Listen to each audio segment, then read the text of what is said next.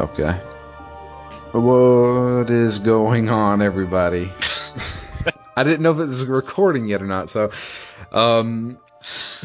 this is Drew. We're doing another intermission show. We're not ready just yet for Alone in the Dark. I mean, we are, but unfortunately, Dave could not join us. So I guess I'm up next week to back out? I guess. Hopefully, it's not family medical related. But yeah. All the best to him. Yeah, absolutely. His aunt is unfortunately not doing too well, and last week, unfortunately, my uncle died. So, yeah, just a lot of crap, a lot of stuff you got to deal with. But yeah. So we're just going to do an intermission podcast, talk about whatever's on our mind, and right before the show, Matt was talking about these high fantasy novels that he has been trying to get into. Truth be told, I think you're just reading the book so you can say, hey, I read one of your books.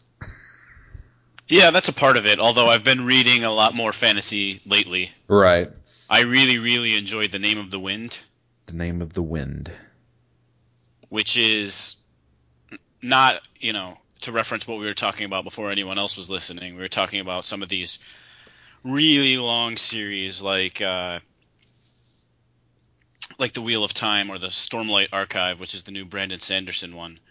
And one of the things I'll say I appreciate about The Name of the Wind and its sequel, The Wise Man's Fear, is that that's 2 books, and there's only, as far as I know, one more planned. So a nice little trilogy, wrap it up, and move on to something else. Right. I can imagine some of these 10, 12, 15 book series taking me, 10 years to read them.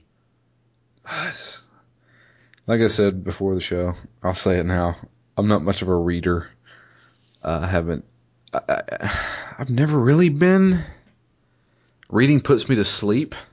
I mean, it's not like, oh, I'm bored of this. It's like, for some reason, I get drowsy when I start reading. You know? No, sure. That happens to me too. The last book I actually read was probably Hole 03 by Greg Bear.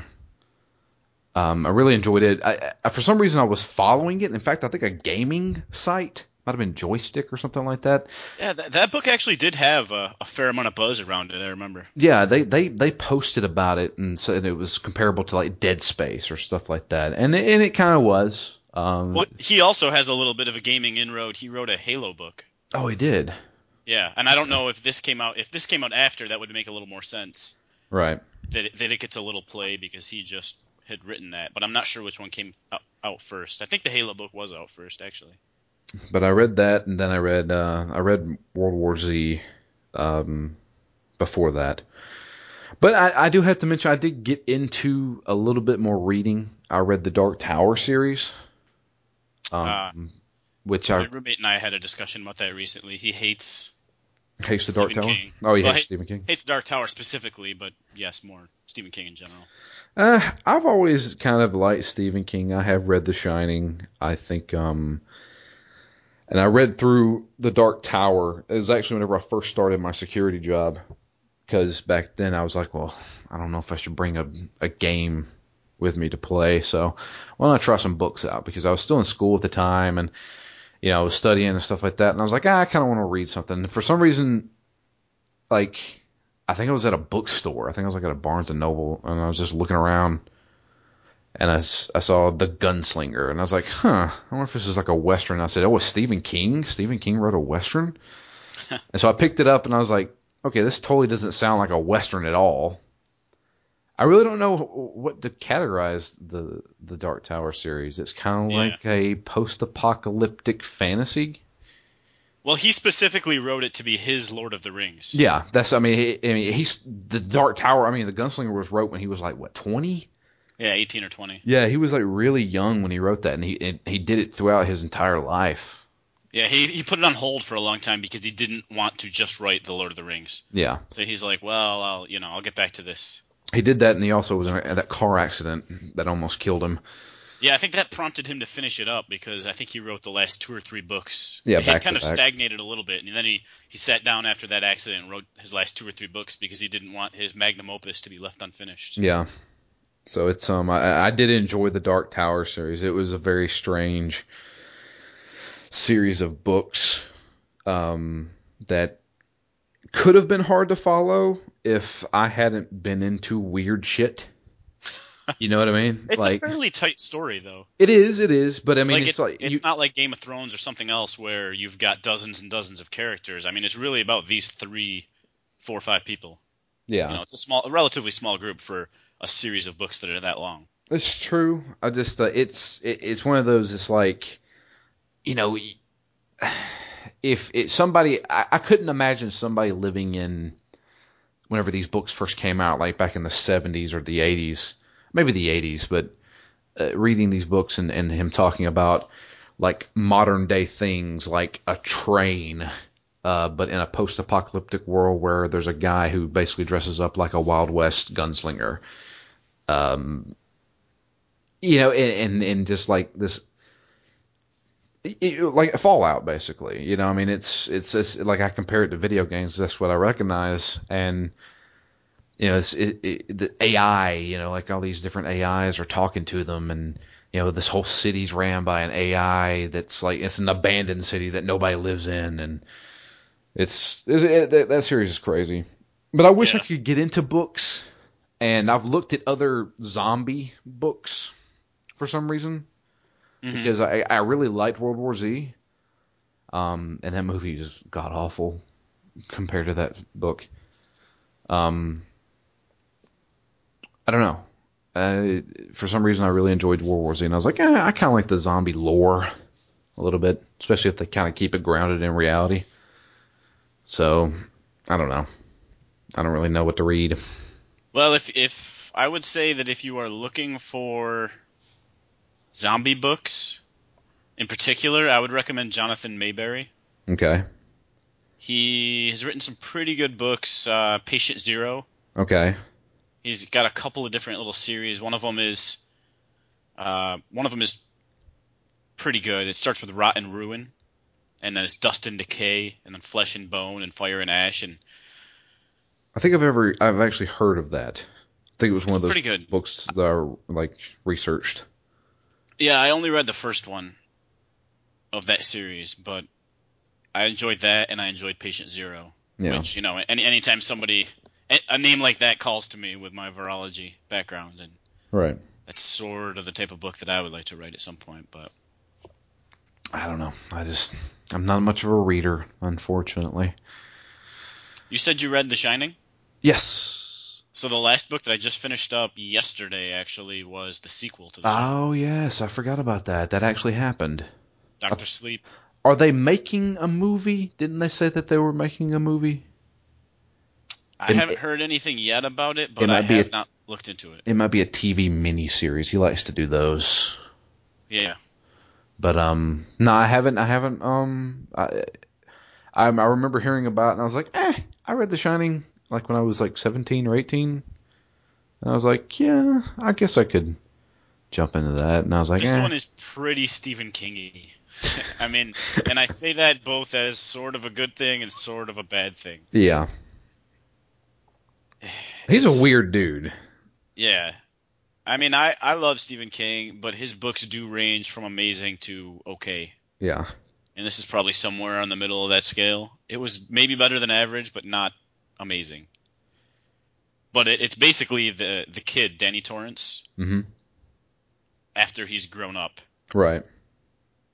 and he basically he's a horrible alcoholic now because he's been trying to chase away The all ghosts. his memories and the ghosts, and you get a little bit of him as a kid, and he learns sort of how to deal with it, but then most of the book deals with him as an adult, and it kind of goes on a pretty crazy tangent. But I won't spoil anything. I'll just say it was worth a read especially if you like The Shining. Right. But mainly the bad guys felt a little cardboardy. Yeah. Pretty much all of the main party characters are very well fleshed out, and they've got a lot of quirks, and they feel very real, but the bad guys are kind of like, this is what we do, and we're just going to keep doing it, and there's not really a whole lot of depth to them. But speaking of depth, and speaking of stuff that I do enjoy a lot, I've made it through essentially what is the main story of Supernatural, and I kind of want to talk about that. Yeah, it's been a little while since I've seen it now, but I do enjoy it. That show surprised me in so many ways. Yes, me too. I had seen commercials for it for years. I mean, not a lot, but I knew it existed for years. Yeah. Just every time I would look at a poster or read anything about it, I'm like, I don't know. It's on the CW. I don't want to watch a little kids supernatural show. Like, don't get me wrong, I loved R.L. Stine back in the day, but knowing that it had gone on for so many seasons, on one hand, I'm like, there must be something there if it lasted this long. But on the other hand, I'm like, that's a lot of little kids supernatural TV shows to get through. This is true. The only thing I remember seeing it whenever I saw like commercials and stuff for it, I was like, these are two pretty boys. This is a girls show. This is a teenage girls and that's the show. other thing. Is I felt that exact same way when I saw that. I'm like, oh, it's gonna be another show full of super attractive people and kind of teenage drama bullshit. Yeah, kind of teenage drama that I have never really watched any of. Well, how far from the truth was that? Because when I started the show, I wasn't kind of feeling the first few episodes. It was kind of like Monster of the Week stuff. They were trying to establish this relationship with their father, and I was just like... And by the way, I also hate the actor that plays his father. I don't know why, I just have this irrational hatred for him. I think he's all right. Yeah, I mean, objectively, I know he's all right. He's a fine actor, whatever. But something about his face, I don't like it. And part of it, I think, has to do with his character on Grey's Anatomy. I think that's where I first hated him the most. Okay. And then just ever since then, I don't know why. He also just reminds me of somebody, but I don't know. I just had these negative associations with him ever since I first saw him, and it carries over every time I see him. He even did a pretty good horror movie that came out in the last year or two. What was it? It was the one that had the nickname of being like the Jewish horror movie because it was about this box. I forget what the title of it was though. About the box? Yeah, there was like a box that housed an evil, and basically it corrupted his daughter. And apparently it's out of some kind of Jewish lore I'm not familiar with. Okay. It's not like... I'm thinking of horror movies. All I can think of is The Conjuring, and that's not it. No, not that one. That's one of the best horror movies. I don't know. The only thing I remember him in is The Losers, which was... Oh, it was called The Possession. The Possession, okay. They all sound the same nowadays. Yeah, I mean, there you go. That's not a very noteworthy title. Yeah. But, yeah, I remember him in The Losers. He played the main character in The Losers, which was it came out around the same time as the A-Team, so everybody was like, oh, it's a knockoff A-Team, but it's actually based on a comic book. And it's actually based off a decent comic book. And I was like, yeah, sure, I'll watch it. And I watched it. I was like, yeah, this is lackluster as shit. But I remember him in that. And the only other thing I remember him being is a spit fucking image of the bad guy from No Country for Old Men. He looks exactly like that guy. Yeah, I can see that. So every time I see him, I'm like, is that him or is that the other guy? I can't, But yeah, Supernatural, man. That is not. I still remember when you first mentioned it. I was like, that show surprised me because it has a shockingly tight mythology. Yeah, and it's not Monster of the Week like it first appears to be. Yeah, it's holy shit. Like once you And get also, it, I love all the supporting characters. Not to cut you off again, oh, but that's fine. That's fine. Bobby's great, and um, God, I can't remember the bartender's name and her daughter. oh yeah, I meant mainly Castiel. Castiel's amazing. That guy Yeah, is, when I first saw that guy, I'm like, he's nothing special. And then he just grew on me so much, man. I love that. I love that character. yeah, he's. In fact, I think the producers or the director or whatever um, dressed him up like John Constantine. And they said he is basically the complete opposite of John Constantine. Oh, that's funny. He can't lie. He is good. He's innocent kind of deal. Hmm. Yeah, Castiel's awesome. I love Castiel. I also like Crowley. Crowley's good. I mean, I haven't seen much of him because I just hit season 6. Okay. He's helped them out close to the end. Right. Well, mainly I like him. The character's fine, but I enjoy that actor. Let me guess, Battlestar Galactica. I think he was in Battlestar Galactica. Yes, he was in Battlestar Galactica. But also, where I first kind of liked him from was Firefly. Firefly. Oh shit! Yeah, he was in Firefly. I totally forgot about that. What's that guy's name? That guy's name is Mark Shepard. Mark Shepard. Another maybe not so standout name, but Yeah, yeah. But yeah. But that show kind of took me by storm. I originally started watching it with my ex-girlfriend, because she was actually big into it, and that was originally I was like, I'm thinking about watching Supernatural. She's like, oh, I love Supernatural, and I'm like, you like Pretty Little Liars. And you've forced me to watch Pretty Little Liars with you on multiple occasions, and that does not bode well for Supernatural. But I started watching it, and I was like, this is far from a kid's show and far from a teenage girl's show. yeah. And those were the two first impressions that I had. Yeah, especially when you start seeing people get limbs shot off and people getting stabbed constantly. They get fucking violent in that show, dude. And I was like, how are they getting away with this on the CW? Yeah, I mean, it all depends. You can have it. You can have the exact same amount of violence as any other TV show, as long as you cut away a little earlier, Yeah, or show the blood splatter against the wall and not the head exploding. yeah. They do. There's a lot of tricks that you can get to get around some of those limitations. Yeah, but it's a very mature show. It does try to have its comedic moments. And for the most part, they kind of work. It's not really, haha, very funny, but it's just like, I get that kind of joke.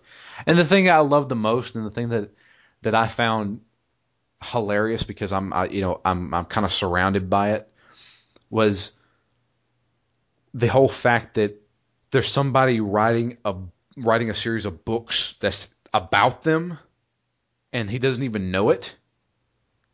And there's like a fan base around them, and they don't even know it. And they even go to a fucking convention for Supernatural.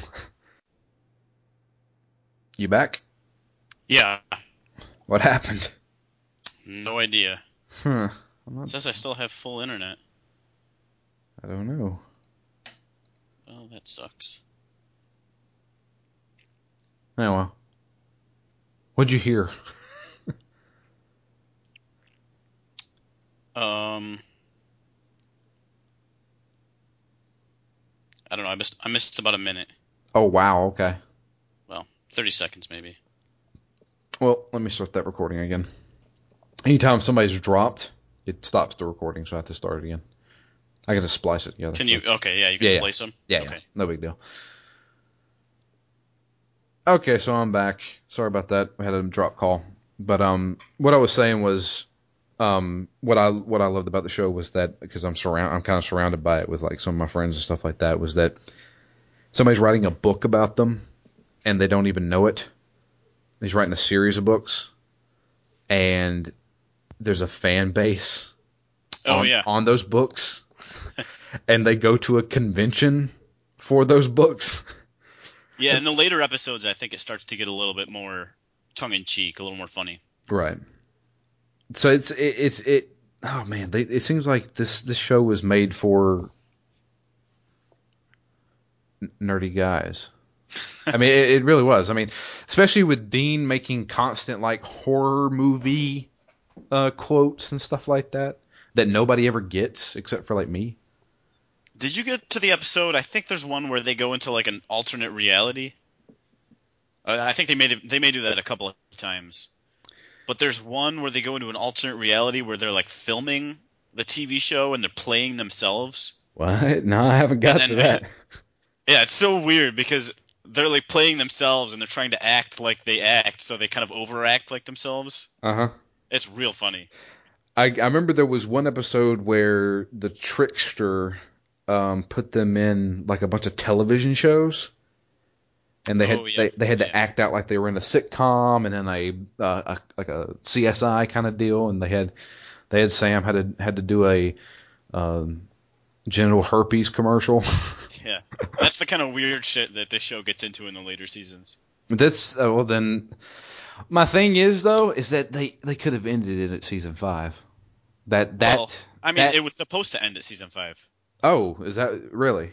Well, initially it was written as 3 seasons, and then since it was doing so well, he expanded the story arc to 5 seasons. Uh, and basically he was like, "Yep, I've told my story," but they just kept renewing it. So he's like, "Oh shit, I guess we got to fill some space." So I mean, yeah, the main story was written to end after season 5. Yeah. Well, I mean, it totally looks like they could have ended it there. I mean, should I spoil? Creatively, they certainly could have, but I'm going to go ahead and say it right now. I'm going to be spoiling a lot of the plot points from Supernatural. Granted, the season 5 ended in 2011, so there's 3 years of. and they are all up on. They're all up on Netflix. Yeah. So yeah, at the end of season 5, basically they saved the world. Um, Satan got released onto Earth, and they had to find a way to either kill him or put him back in hell. And Sam, one of the brothers, was the vessel that was able to hold Satan. And they have been establishing this since the first episode. And that was what's so great about the continuity is that since the first episode, they have been hinting at all this stuff. So basically, the Winchesters, Sam and Dean Winchester, are this kind of like Cain and Abel lineage where Dean is all about angels, and he is the main vessel for Michael, the archangel of heaven. And it's prophesied that there's supposed to be this huge battle between Satan and Michael, and it's supposed to take place in each of their bodies. So Dean is supposed to be possessed by Michael, while Sam is supposed to be possessed by Satan, and they're supposed to have this giant battle on Earth. The problem is it's going to kill millions upon millions of people during this battle. So Sam and Dean want to devise a plan to have that battle not happen, but still throw Satan back into hell. So at the end of season 5, the last episode, Sam gets possessed by Satan, allows himself to be possessed by Satan, and they open a portal to hell. Sam jumps in and is basically trapped there for all eternity. And Dean promises Sam that he will start a family and try to live a normal life, because all their life they have been hunting supernatural things and, trying to just kill demons and monsters and stuff like that, and they just want to have a normal life. And so that's how it kind of ends. It ends with Dean going back to his old girlfriend and starting a family, and then season 6 happens, Yeah. where Sam is miraculously taken out of hell and no longer possessed by Satan. But even then, they do a fair job after that of not just kind of forgetting about that. Like, that becomes integral to the rest of the show, as far Yeah. as I've seen. So, I mean, I don't know. It's just, that would have been a pretty good ending. I mean, Right. yeah, it And sucks so for then how do Sam. you... Yeah. But, I mean, that's a good arc for him. Yeah. And then, He's a so... treasure character. Yeah, he definitely is. That kind of makes it interesting for, like, how do you evaluate the rest of the show? Do you get angry at it that it's dragged on ad nauseum, like when it was supposed to have ended? Or do you just say, all right, I'll just take the 5 seasons as the story, and then the rest of this is just more time with these characters. I don't know. I've started the 6th season. I watched the first 2 episodes, and I was like, I don't know. I'm sure I'll watch it, but not as kind of religiously as I used to. Yeah. Because apparently it's still doing very well. Like Yeah, I it's think been they're renewed in, for a 10th season. that's crazy. 10 seasons. Most Yeah, shows wish they it's could still going. last that long. That's crazy. But I will say so in my mind, it kind of parallels the X-Files a little bit in that respect. okay. So, I mean, the X-Files pretty much ended, and then they brought in, like, when there's not even Mulder around, that's not the X-Files, but they have Agent Doggett, and then it was almost like a reboot. Yeah. They did the same thing in Stargate SG-1, where they pretty much ended all the storylines that were going on from episode 1, since the movie actually that predated the series, and then they just bring in a whole new villain and basically start over. Instead of doing a new series, they just kind of reinvent themselves within the series, and that didn't go over so well for either of them because they both only lasted 2 seasons after that sort of reboot. But apparently, Supernatural is the last 5 seasons after the reboot. This is true. But yeah, but aside from Supernatural, I'm trying to imagine other But they do have the shows. more funny episodes. Yeah, I mean that's the thing. That's what some of my friends who are diehard fans of it saying, that they were like, there's some great episodes that are really funny in it. And I'm like, okay. And that's how I felt about the X-Files too.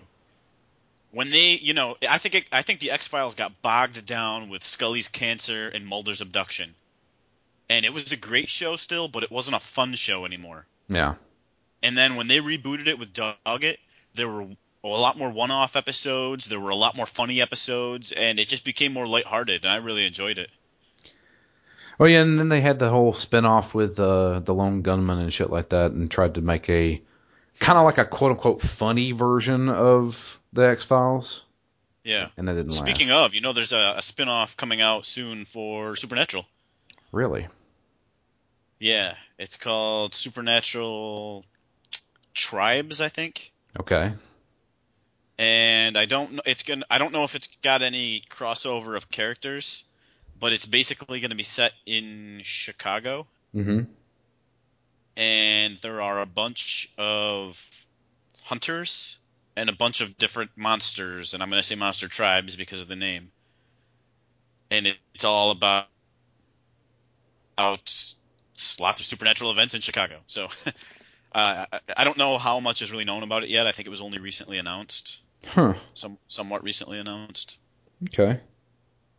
And I don't know if it'll do any good, but it's surprising to see that after, and I think it picks up after the end of season 9. Like that's where the split happens. Okay.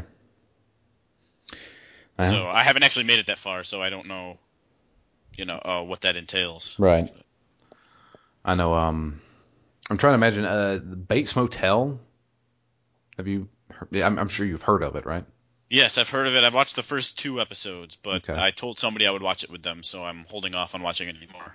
Yeah, I watched it with my ex. We kind of got into it. It was pretty decent. That show's fucked up. That's how I felt after the first 2 episodes. I figured it was enough to convince myself that it was worth watching, Yeah. and that's all I know so far. I've never watched American Horror Story, but this is what I imagine American Horror Story is kind of like. American Horror Story is badass. That show is so weird. Oh, you haven't got into So the weird shit that happens in Bates Motel. No, I haven't. There's some fucking crazy shit that happens in Bates Motel. And the thing is like everybody is fucking insane, including like the fucking people that live in this town. And the only person that is actually sane throughout the entire series is fucking Norman's fucked up piece of shit brother, who's like this complete, just this loser who is an absolute piece of shit. He's the only guy who has fucking sanity in this entire show. But it was decent the first season. The second season just started. In fact, it aired yesterday or day before yesterday. It was Monday when it aired. Nice. I haven't watched the newest episode yet. I got it on my DVR though. But yeah, that Bates That's Motel. been one of the gems I've been happy that they put up on Netflix. Yeah, it's actually I thought I've always liked Psycho, Mm-hmm. and I'd like to see how they go along with it. I don't know how they're going to continue the show. I mean, I know how they're going to continue it, but I don't know how it's going to work, or if it's going to work very well. So, but I'm not going to spoil anything. But I think it has some pretty good characters. But yeah, that and The Walking Dead are really the only thing I keep up with. I used to watch a lot of television. I don't anymore. There's nothing good on. Which I have been told, is it Almost Human? Yep, I've watched the first 8 episodes of that Yeah. so far. Is that pretty good? It's pretty good. It's very slick, so you're not going to get any real deep episodes, kind of probing what science fiction can be on TV. Basically, it's just a cop procedural, but set in the future. Okay. So you've got crimes that involve like synthetic humans, and there's a little bit of, what does it mean to be a human because the partner is not human, and he was actually discontinued because he was too human. Okay. So they had really super realistic androids, and then they started to feel emotions too well, and I guess do things that humans would do, which is not necessarily the most logical and efficient way to do things. So then the newest models are the ones that are a lot more robot-like, and the most advanced models were actually all discontinued. So basically, it's these two that are nurses, and they just solve crimes. Gotcha. Does he act like a robot Good though, or does he still talk like a human? show. It's very well made. It's very slick. It's got good production values. It's got good acting. It's well written. It's just not the deepest of shows. Right. Well, I may give it a shot. It's on Fox. Yeah, I think so. I tried watching The Following. Uh-huh. A mom and dad are big into it, and they told me, it's like, Joey, man, you've got to watch The Following. It's insane. It's great. And I watched like the first 5 episodes, and I was like, I'm not feeling this at all. Yeah, that's about how far I made it. It was about 5 episodes, maybe 6 or 7, but I enjoyed it. I don't know. I just kind of not enough to really get obsessed with it, and it just Right. kind of like faded away a little bit. I still plan to watch it at some point, but I didn't fall in love with it like I thought I might. Yeah. I It was okay. mean, they're just trying to pull shit out of their ass. I was like, this guy could have so many fucking followers, and they'll just keep introducing them, even after they're killed off and stuff. I was like, Yeah, that's kind of how I felt. It's like you set yourself up for too easy of a series, like too easy of an out anytime you need it. that's my problem with television shows and stuff. I have to overanalyze stuff where my mom and dad are just sitting down watching it and saying, "Oh, this is impressive," and I'm just like, "Yeah, but if you think about it, as far as a production goes, they can just keep going with this shit until they get tired of it." And I'm just like, that's like, I don't know. I go see my parents a lot because I go see my parents a lot. And my mom watches all sorts of fucking shows. That is her thing. She loves watching television. And she is big into Dracula. It's a new show. I think the first season just ended. And I've watched a few episodes with her. If it didn't Never even have, heard of it. yeah, if it didn't have as much drama in it, it takes place in like 1920s. With an American, or he's acting like he's an American, I guess.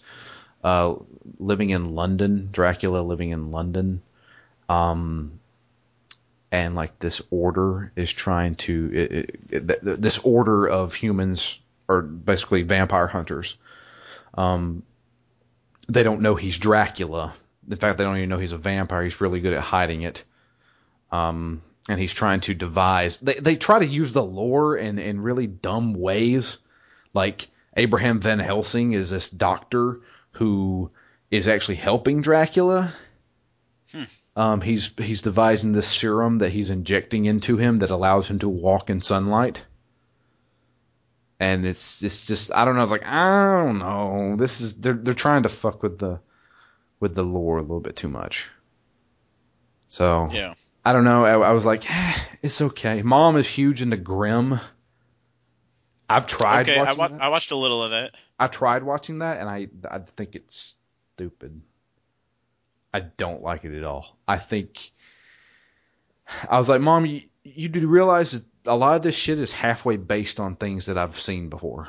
And she's like, what are you talking about? I was like, well, Grimm is based, it's not based on, but I mean, I can see parallels to Fables. Mm-hmm. I was like, it's kind of like the comic book Fables, except not as dark. And she's like, I don't know what that is. I was like, it's basically fairy tale creatures and people living in the real world, but this mask themselves. But Grimm is all about the creatures that is bullshit. They just made up on the fly. Yeah.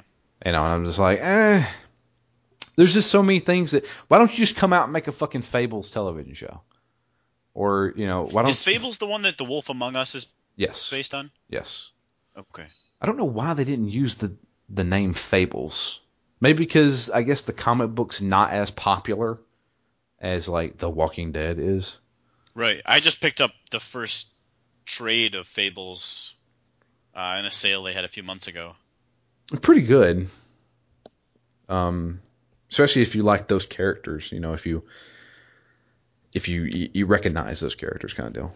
I figured that would be my trial. If I don't like that, there's no way I'm playing The Wolf Among Us. The Wolf Among Us is amazing. I'm not even kidding around. If you have never read Fables, I have it. I haven't read it yet. You will still enjoy The Wolf Among Us. It's great. I prefer it over The Walking Dead. Which I did play the newest episode of The Walking Dead. In fact, I just wrote my review today. Should be going live tomorrow. That newest episode of season 2, episode 2 is great. They did a fantastic job with that, especially from the lackluster episode 1. So would you say 1 is the worst of all the episodes in The Walking Dead so far? Because I enjoyed pretty much all of season 1. Yeah. I didn't play the add-on episode yet. I didn't play 400 Days. Yeah, I would say it's the weakest one out of all of them. Mainly because it's just like... I mean, there's some shit that happens in the first episode that is pretty big and traumatic, but... 2 reasons why I didn't like that first episode was, 1, it had a bunch of fucking technical problems that really pissed me off. And then there was a lot of... So Clem is now having to find another group of survivors. Well, she does find another group of survivors, and it's all about just kind of establishing them. And that kind of just drags down that story. I was like, okay, shit's not happening. You're just introducing these characters and telling me a little bit about them. And I'm just like, I don't want that. Give me more shit. So, but episode 2 does a great job of fixing that. Holy shit, it's got some fucking tense moments. So, but I even put it in my review. There's a part where you have to choose where to sit during dinner. And I sat there at that screen for at least like 4 minutes saying, where do I need to sit? It's that nerve wracking. I was like, God, I don't know who to sit with. But, yeah, I don't know. The Walking Dead, man, are you keeping up with that at all? In what respect? The comic, the TV show, or the game? The TV show. I haven't seen the new season, no. Okay. The new, you talking about? The last, 2 or 3 episodes. Okay. So the newest half season, I guess. Yeah, is it the second half of season 4? Yeah. Yeah. This latest episode that came on Sunday, oh my God, I hated that episode. I saw people on Twitter like, that was the best episode yet. And I'm like, are you insane? It's like, it focused on Daryl and Beth. And I was like, and Beth, I hate. Everybody loves Daryl, though. Everybody loves Daryl, and he's not even in the comic. And everybody's like, even my dad, which my dad is huge on The Walking Dead. Okay. In fact, I go to my mom and dad's place every Sunday to watch it with him because he likes to do his little discussions with me and shit like that. My dad's a fucking fanatic about the show. I was like, oh, that's awesome. Yeah. I was like, won't you read the comic? He's like, comics are stupid. And I'm like, it's based on the fucking comic. Yeah. But, he told me straight up, he said, if they killed Daryl off, he said, I won't watch it again. Are you fucking kidding me, Dad? I was like, first off, he's not even in the fucking show. Or not even in the fucking comic. I was like, they're not going by the comic anyway, because there's a lot of shit that's happened that didn't happen in the comic. I think that's the kind of thing that would have used to annoy me though. Back in the if this show had come out 5 years ago, and I think I would have been annoyed the more and more they deviated from the comic. But for this show, it's taken on enough of a life of its own where I'm just like, whatever they do, as long as it's consistent within the show, I'm okay with it. Yeah. So They started off where the comic started, but if this time around it goes somewhere else, that's perfectly fine with me. yeah, I mean that's basically what they're doing. It's loosely based on The Walking Dead, which they're going to do a spinoff of that show apparently. Really? Yeah, I've heard rumors. They haven't really announced anything, but I've heard rumors that it's going to be like almost like Tales from the Crypt, where it doesn't focus on a single person or group. It focuses on a different group or person each episode. Okay. But set in the Walking Dead universe. Now, that could work. That could work, and I would watch that show. But then again, I don't know if that's true. That's just rumors that I've heard. I wouldn't mind if they did it sort of like American Horror Story, where it was like an anthology, and each season was a totally different group. Right. So you'd still have time to develop the characters and really get to know them, and then you can kill them off, and then just start over again next season. So how does American Horror Story work? Because do they reuse the actors? They reuse the actors, but not the characters. Huh. And it's really cool. It's kind of like watching the Judd Apatow movies.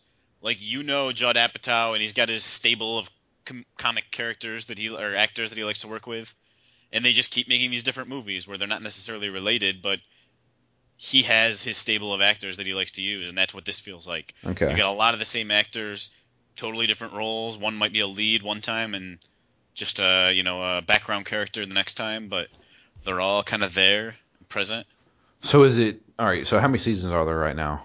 3? I think they just finished up the third one. Okay. So the first one takes place in a haunted house. Yeah. And then the second one takes place in an insane asylum. Yep. And they introduce a serial killer, aliens, all this shit in the very first episode Of the second season? Yeah. What the fuck? So this is not just about ghosts. No, it's horror in all the things that can be horror. Huh. Okay. All right. And the third season is about a coven. Huh. That's actually the subtitle. It's Coven. Gotcha. I may have to watch this then. This sounds interesting. It's not particularly scary, but I just love how ridiculous it is. Is it kind of like Sam Raimi tongue-in-cheek kind of deal, or no? I'd hesitate to say that's not really how I would describe it. Okay. It's just real. Like, in the first season, you're dealing with this haunted house.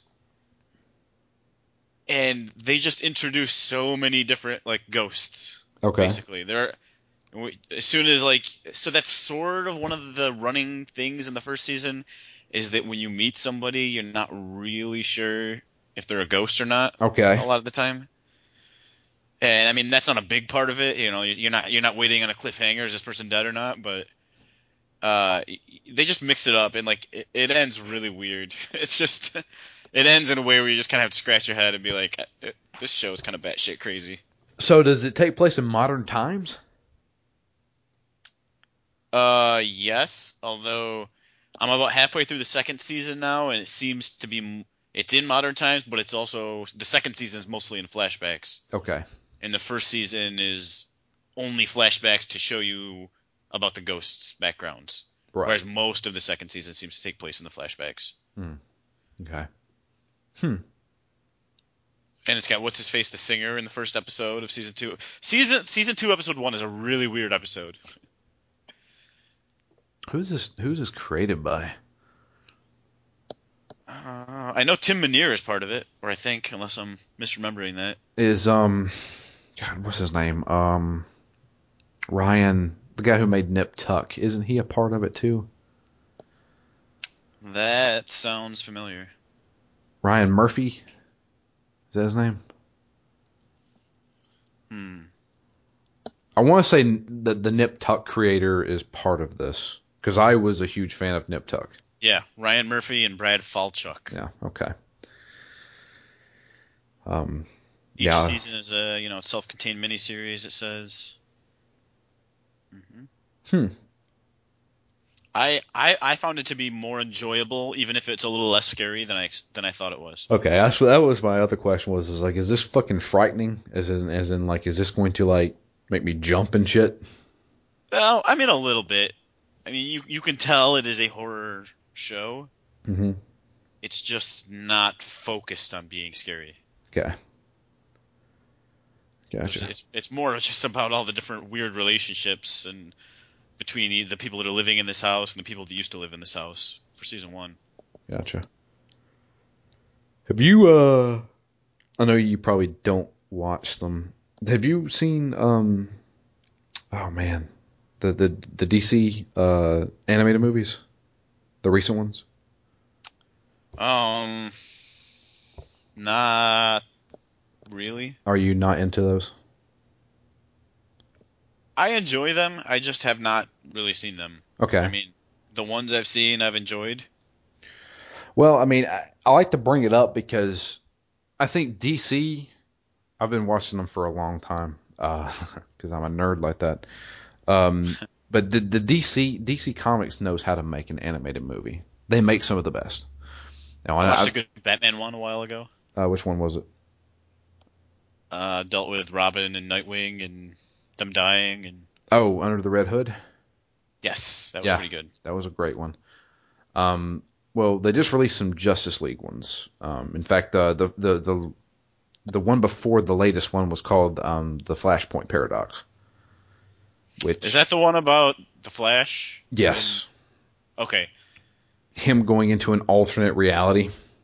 Yeah, isn't that like everybody did, and he's the only one that's aware of it, or something like that? Yeah, he traveled back in time, or he tried to reverse time he went back in time to change something, and then when he came back, he changed it changed a shit ton of stuff. Yeah. So I wanted to watch that, but then what I did is I saw a deal on the original, like the comic series. Uh huh. So I bought that instead. So I want to read that first before I watch the animated movie. You don't have to watch that. I mean, you don't have to do that because they just made a new movie called Justice League War, which is completely based on what you just bought. I'm talking Wait, almost and the word for movie's word. not? The movie Flashpoint Paradox is actually based on Flashpoint. There was a story arc that took place before the New 52. Yeah, that's what I bought. You bought Flashpoint or you bought the New 52? I'm pretty sure what I have is Flashpoint Okay. because I wanted to read the New 52, and then I at the time they were like, yeah, you also have to read this because this is Well, like a prequel basically. what happened was when Flashpoint happened, when when he changes everything back to normal, the New 52 starts. Kind of deal. Okay. And supposedly the only person that remembers it is the Flash. Yeah, I've sort of been waiting till I have all the pieces in place before I just sit down and read all of it. Right. It's the Flashpoint Paradox, the animated movie is fantastic. The new Justice League War movie, which just came out probably about 3 weeks ago, I watched it. That one's really, really good too. But it is straight up based on the new 52 Justice League comic. I'm talking almost word for word. Nice. But it's done very well, and I think, yeah, DC just makes some fantastic animated movies. They get some really well-known actors in them too. So it's they do a good job. I've watched a few animated Marvel movies, and they don't hold a candle to those DC movies. And I'm not saying this because I'm a DC fanboy either. This is just, I mean, it's true. I watched World War Hulk, and that was okay. But yeah, I had to get that out there because I don't think a lot of people watch those, and I think they should. I get excited every time I see it, and then I just kind of forget about it before I watch it usually. And Flashpoint Paradox has the best Batman ever made. God, I wish you'd either watched it or read it because I really want to talk about that guy. But yeah, trying to imagine. Like, anything I've watched. I finally watched Man of Steel, which it's been probably a few months now. Okay. That was okay. I don't particularly like Zack Snyder. In fact, I don't like any of his movies except for Dawn of the Dead. Hmm. I did like Dawn of the Dead. Yeah, I like Dawn of the Dead. I did not like 300. Yeah, I'm sort of in the middle on 300. Everybody was like, man, that was so awesome. And it was like, it got you pumped up. And I was like, not really. It's the only movie I've ever fallen asleep in the theater, right?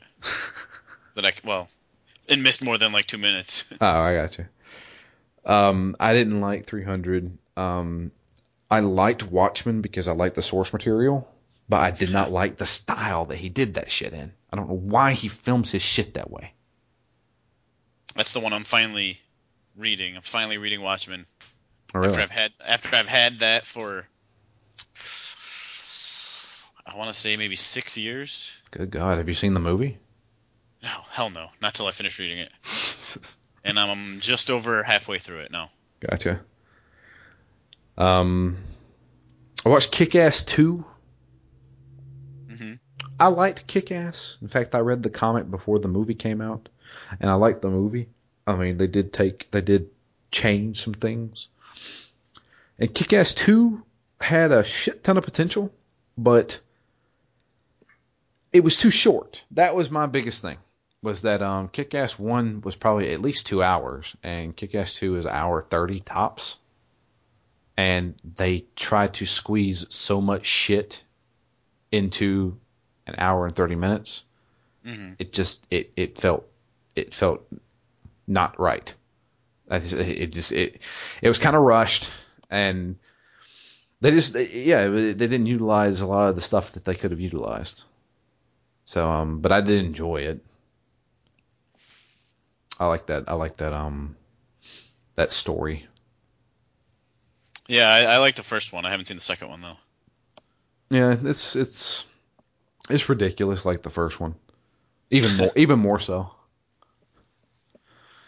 But yeah, as far as I don't know, I'm trying to imagine movies. The last movie I saw in theaters was Pacific Rim. So I need to find a movie to watch actually. I recently watched all of the Riddick movies again. Oh, see, I still haven't seen the new one, even though I love the first Riddick movie. You talking about Chronicles of Riddick or Pitch Black? Pitch Black. Pitch Black. Okay.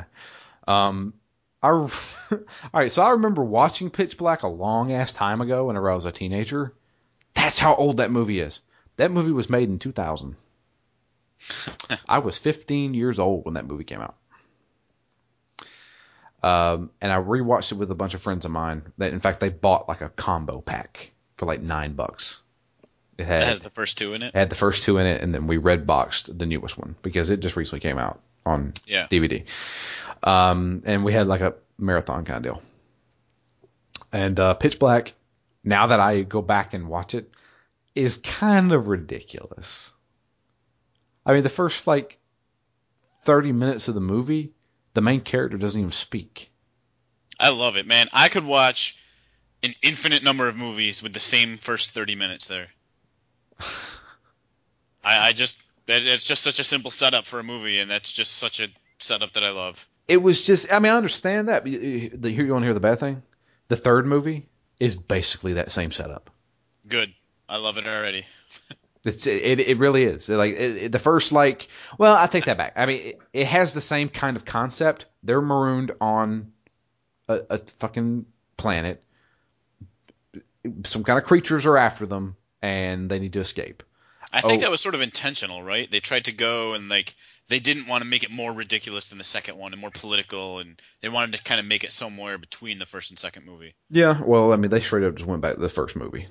Okay. I mean, that's because when we watched that, I was like, didn't we already watch this movie? Yeah, and all my friends were like, yeah, this is this is basically the first movie just redone with a different little story arc. But I don't know, like I'm okay with those movies. I think to me, going back and watching Pitch Black, holy shit, some of that CG's bad. And then, but not just that, it looks like it was filmed on a really low budget, which I'm pretty sure it was. Yeah, I think it was rather low budget. But he got some decently well-known actors in it. I mean, nobody had ever heard of Vin Diesel at that point. Right. You know, in 2000, not until like 2001 when the Fast and Furious came out. Mm-hmm. But he got like, oh God, Keith David, and he got Claudia Black, and She's one of those actors, though, that's well known among some circles, but has never really been a bankable actor. I think she's right? I think she's more popular like in Europe and Australia. But I mean, she's not headlining blockbusters. She does a lot of genre stuff. Yeah, she does a Like lot of video game voices. Yeah, and like a lot of little things, and she's very ubiquitous. She's doing a lot of stuff, but it's not like giant blockbusters. This is true. She's like the queen of B actors, I guess. But I mean, Farscape is probably her biggest role, right? I guess so. So that was a full 5 years, 5 seasons? Yeah. But was Farscape that big of? I mean, was that a popular show? I mean, was it uber popular though? Because I can Stargate, but I can safely say that I had never watched a single episode of Farscape when it actually came on television. yeah, I didn't either, but I didn't have cable, so No, I didn't watch much of anything when I was a kid. I mean, I did, and I just didn't. It didn't appeal to me. You know, I was still watching Star Trek. Yeah, I never watched any Star Trek either. Wow. I didn't watch any Star Trek until like 3 years ago. It was the first time I watched any Star Trek. What'd you watch? I started with The Next Generation. Okay. So you didn't start with the old school? No, because, I mean, to say I've never watched Star Trek, I've walked in and my mom has been watching it before, and I've been like, yeah, I get it. It's corny. It's old. So I figured The Next Generation would be the first place I could get actual stories. Did you like The Next Generation? Yeah, I actually watched all of it. Wow. I finished it up, I don't know, maybe 6 months ago. Right. Started Deep Space Nine. That's my favorite. I got real sick of it by the end of the first season. I thought I wouldn't watch it anymore, but Why? the Ferengi kind of bore me, and it's so much Ferengi. Yeah, I for some reason I've heard a lot of people say they can't stand the captain, and I'm like, I really like Cisco? it. Is that his name? Yeah, Cisco. That seriously is my favorite Star Trek series. Now, I didn't watch Enterprise when it first came on, but I watched all of Enterprise actually. I take it back. That was the first one I watched. Enterprise. Yeah, because I was like, all right, and because most of what I read that was negative about it didn't actually say it was bad. They just said it retreaded all the other Star Treks. Yeah. And I was like, well, I haven't seen all the other Star Treks, and this is the only one that's in high def, so I want to watch this one first. And also, I love Quantum Leap, so. Scott Bakula. Of course. I knew you were going to mention that. So. Yeah, and then I went back and watched The Next Generation. But yeah, I did watch Enterprise, another television show that I actually started watching more television whenever I was with my ex. She liked television, and we watched all of Enterprise because she knew I was a geek and I was into stuff like that, and she's like she wanted to try. She actually tried to find something for us to watch together that I would enjoy, and I was like, I like Star Trek, and I was like, you want to watch Next Generation? I was like, I'm totally down for watching all. She said, wow, that's really long. I'm like, yeah, there's a lot of seasons of that. And she's like, let's watch Enterprise. So I was like, you know what? I've never seen Enterprise. Won't we start it? And we started watching. I was like, this isn't half bad. I was like, I liked it better than I thought I would based on what I heard about it. Yeah, I actually really enjoyed it. I like Scott Blackula. Scott Bakula. Count Chocula? Yeah. But I think he's a decent actor. He doesn't do much. In fact, no, he did that, and then he did Men of a Certain Age. Mm-hmm. And I haven't heard about that since it aired. I don't know. I watched the first season. There may have been a second. I don't even know. And I don't know what he's doing now. Nothing. I doubt it. I doubt he's doing anything. But yeah, I got pretty deep into Enterprise. We watched all of it. Another show that I got into that Sarah started watching, my ex, and I didn't start from the beginning. I just noticed that like she'd watch it and I'd be doing something else like playing a game or something like that.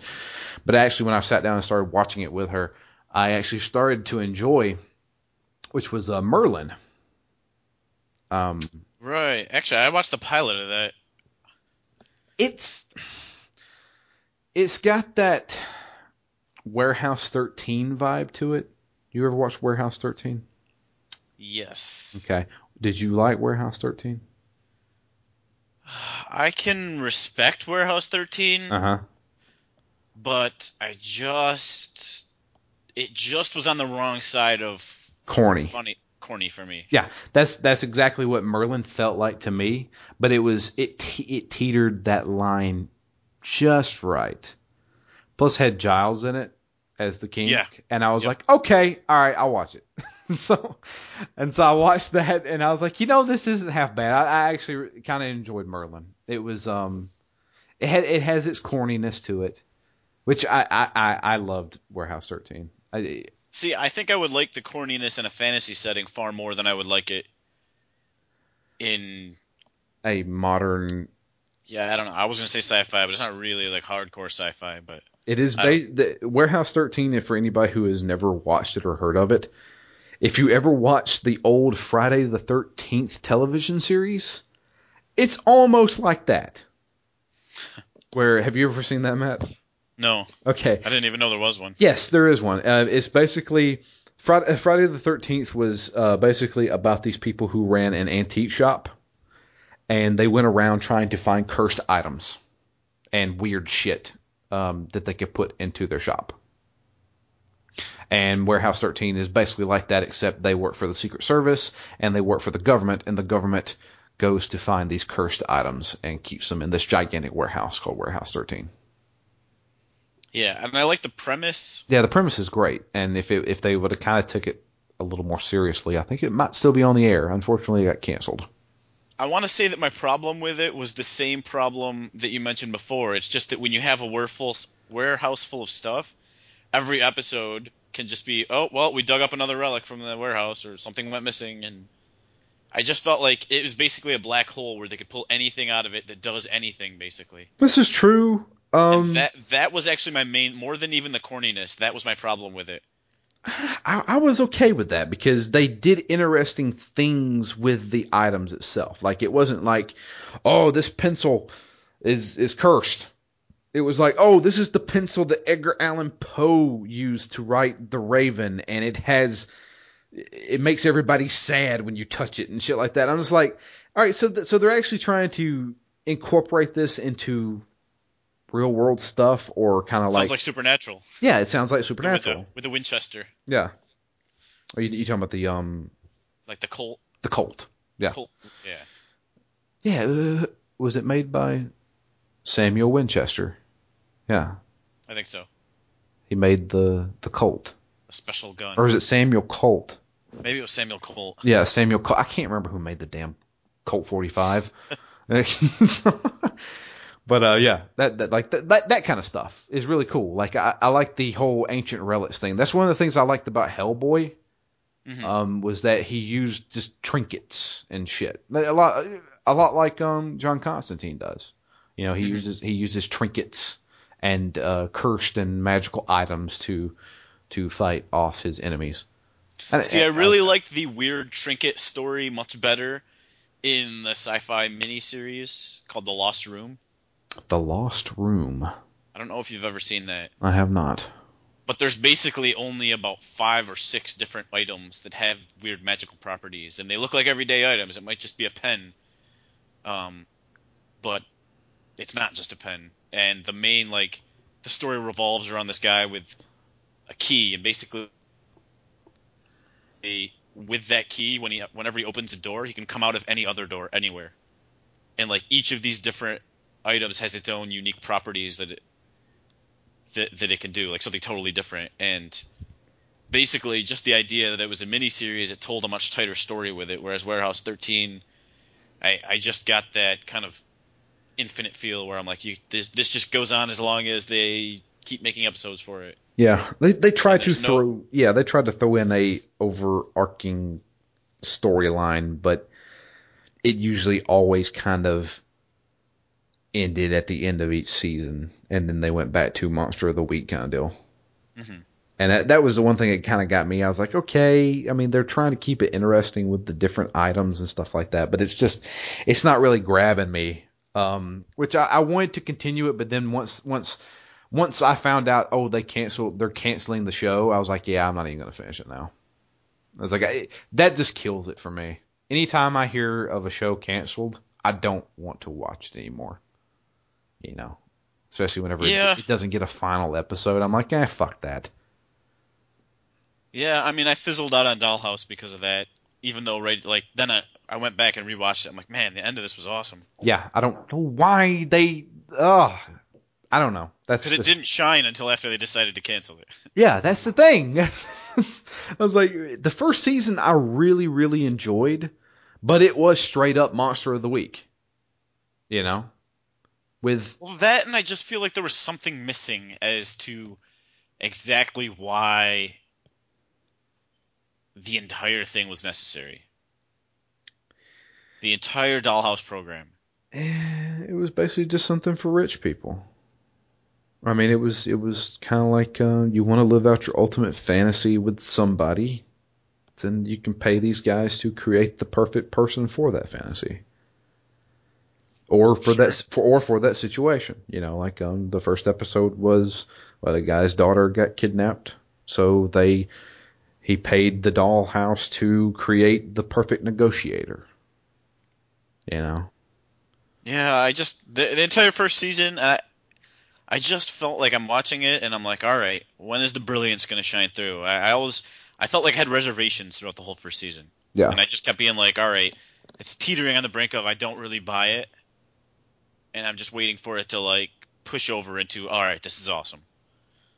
And other than the actors, which I love, because again, he's got his own sort of stable of actors. yeah, That I love the actors, I just never really loved the story until the end of the second season. yeah. Yeah, I don't know. They did all right. I don't know. That's still a thorn in my side. I own both seasons on DVD, or I did until Sarah's friend borrowed it, and I guess I'm never gonna get that again. Oh man. Motherfucker! I totally forgot about that. Son of a bitch! I'm looking where it used to be. I'm never gonna get that. Fuck it. I'll count my losses. So, yeah. Oh man. Well, any topic you want to talk about, Matt? Do you got anything you've experienced lately? I don't know. I've mainly just been reading lately. Been Yeah. reading a lot and watching American Horror Story. Gotcha. You know, uh, I'll mention, I do try to play some D&D and stuff like that. And, our D&D or regular D&D group, kind of disbanded because life kind of gets in the way. People had to start working different places and people went back to college and stuff like that. So, Hmm. I've actually, two of the guys that I played with before still want to play, and I'd like to play too. So, they got some other friends, people that I've never met before that want to play. And, I've been creating a early campaign for them to do. I'm going to be the DM for it. I would still love to do one of these over Skype at some point, either D&D or the Star Wars one. Yeah. I just, I mean, it's definitely possible. We could definitely try it. Just had to find some other people to do it with, but yeah, I've been writing up some stories on that. I got this big notepad that I've just basically started jotting down scenarios and stuff like that. And I've like, So, any chance you use that notepad during NaNoWriMo this year? I mean, we're not going into dialogue and stuff because Sure. that's just. I mean, yeah, I can transfer it over. I mean, it's basically just here's the town and you're in this inn and Yeah, if you've got all the world building done. Yeah, I've got most of the world. Well, I'm using the D&D world. Everybody's starting off in Fallcrest, which is a kind of a small, well, not necessarily small, it's a mid-sized city. Then I've got it. The first scenario is basically the city gets under siege by goblins, and they're having to fight those guys off. And then they find out, oh, we know where the goblins' base is, so let's all go and take them out there. And it's that's basically part of the first beginning of the campaign. So I got to do some low level stuff since they're only level 1. Mm-hmm. Don't need to have them fighting a great dragon until at least level 5 or 6. So don't want to kill them. But yeah, I've been doing that and thinking. Yeah, I noticed you put some things. I noticed it today. You added Blood Knights to the list. Yes. Let me ask you why. I came across some references to it on the internet, and they said it's basically just like a modern version of Blood Omen Legacy of Kain. They are out of their fucking minds. And I'm like, that sounds fantastic. And I Yeah. watched the trailer. I'm like, yeah, that's certainly not the same style, but if people think it's like Blood Omen Legacy of Kain, I'm willing to give it a try. Yeah. I'm going to go ahead and say, we're not going to do that. Because trust me, I reviewed that game and I was falling asleep while playing it. I was like, That sucks. this is fucking boring and it's not good. So, and it's short as shit. So yeah, no, let's just kind of like not do that one. Sounds fair to me. But actually, while we're talking about it right here, and I've got you here so we can discuss some stuff. You know, we're doing Alone in the Dark right now, and then after that, we'll go ahead and Someday. mention. Yeah, someday we're eventually going to finish Alone in the Dark. In fact, what I may have us do is just go ahead and play through the whole thing and do a one-off. Oh, that's what I was hoping you wouldn't say. Well, I mean, we don't have to. I would rather do it in 2 episodes, like record today, record tomorrow. Okay. Just because, I mean, at this point, I guess it's not. It doesn't really matter, but I just really like that feeling of being halfway through a game Yeah. and speculating on how it's going to end. That's totally fine. Have you not played any more of it since?